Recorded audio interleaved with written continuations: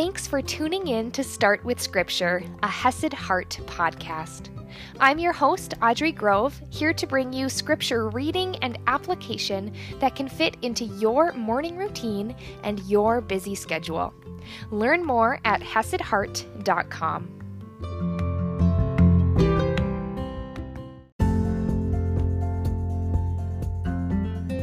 Good morning, my friends. We're continuing on in the Christmas story, looking at Jesus' parents. Mary, who gives birth to him, who carries him and loves him, but also Joseph, who, although he's not biologically Jesus' father, he loves him and he adopts him as his own and he raises him. So let's dive in and see what we can see about Jesus, our light, our life, our salvation. We're going to start in Luke chapter 1, verse 26, and I'm reading from the ESV.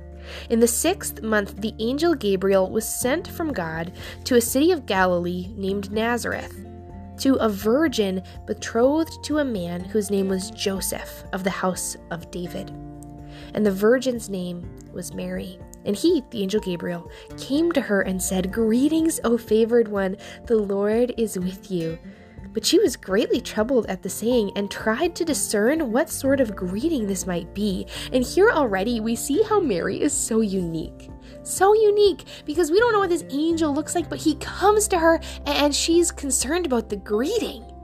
Right? She's trying to understand already. We see her mind of understanding already at work. I don't know. If I saw an angel, I think I would react pretty differently. And the angel said to her, "Do not be afraid, Mary, for you have found favor with God. And behold, you will conceive in your womb and bear a son, and you shall call his name Jesus. He will be great and will be called the Son of the Most High, and the Lord God will give to him the throne of his father David, and he will reign over the house of Jacob forever. And of his kingdom there will be no end." And this, I don't know what Mary was thinking. I don't know if she made this connection right in the moment. But it's really clear that Jesus is the promised Messiah, the one who was promised to be of David's line, the one who was promised that his kingdom would have no end. He is the promised one, and what a weight, what a responsibility, what a calling this angel is placing on her. But how does Mary respond? Mary said to the angel, "How will this be since I am a virgin?" Again, an interesting response, one I probably wouldn't have, seeking to understand. And the angel answered her, "The Holy Spirit will come upon you, and the power of the Most High will overshadow you. Therefore, the child to be born will be called Holy, the Son of God."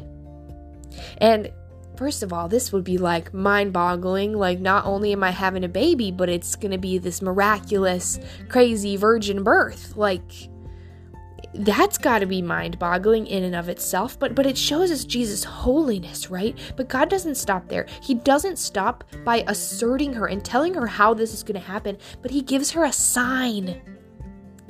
"And behold, your relative Elizabeth, in her old age, has also conceived a son.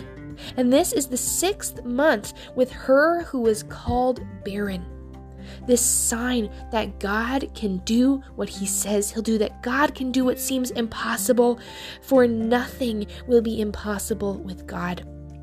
And Mary said, "Behold, I am the servant of the Lord. Let it be to me according to your word."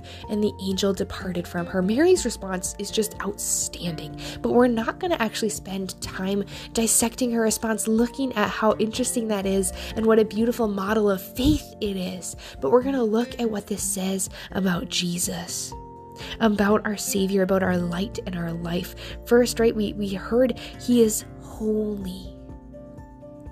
And it doesn't make sense to our brains, but he is fully God, right? Born of God. He is God becoming man, fully human. That's our Jesus. Our Jesus is great. He will be called the Son of the Most High. Even his name, Jesus, means God saves. That is who he is. That is his purpose. That is what he is doing here. And I love that God doesn't just snap his fingers and have Jesus appear on earth as a man. He could have done that. He could have chose to do that. But instead, he chooses to have Jesus, to choose to be a baby. A true combination, a true meeting of God and man. Coming into this world the way all men do, well, except for Adam and Eve.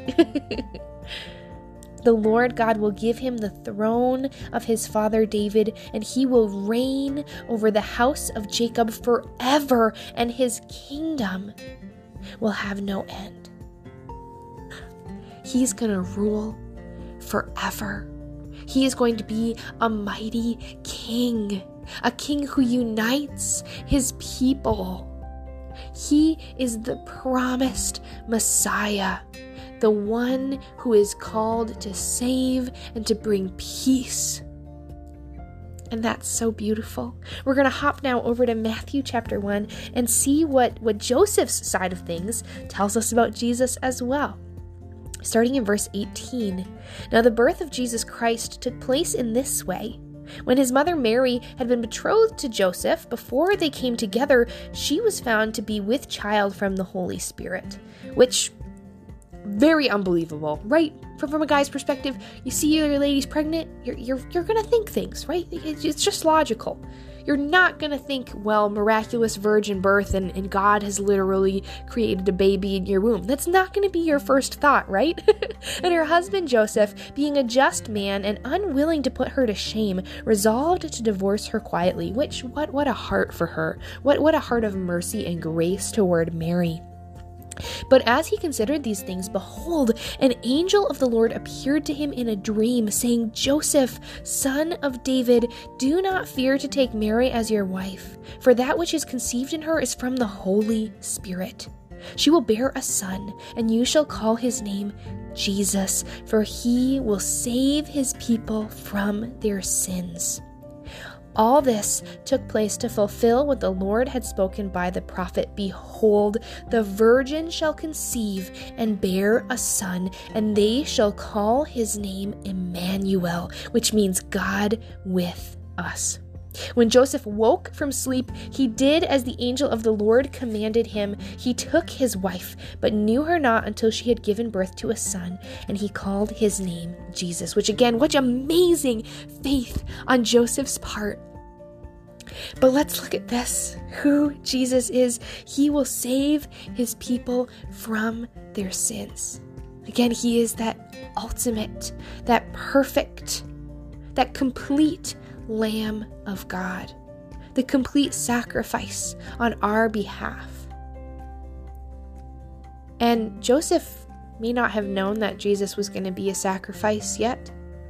Joseph maybe thought that Jesus was coming to save them politically, right? To form an uprising and be a king who would have an earthly kingdom. Maybe he had no idea of what was to come, but he knew that Jesus was going to save his people, not just from circumstances, but from sin itself, from shortcoming itself and the punishment that goes with it. And they shall call his name Emmanuel. He is God with us. He chose to be with us, chose to come here to be with you. That is who our Jesus is. He is a Savior. He is a loving God. Loved you so much that he chose to be with you. And that is the heart of Christmas. A God who didn't want to just look from afar, who didn't want to just snap his fingers and send someone here to be a man zapped down from heaven, but no, he chose to be with us in the most intimate, most real, most human way there is. It's so beautiful. So I'll see you in our next episode.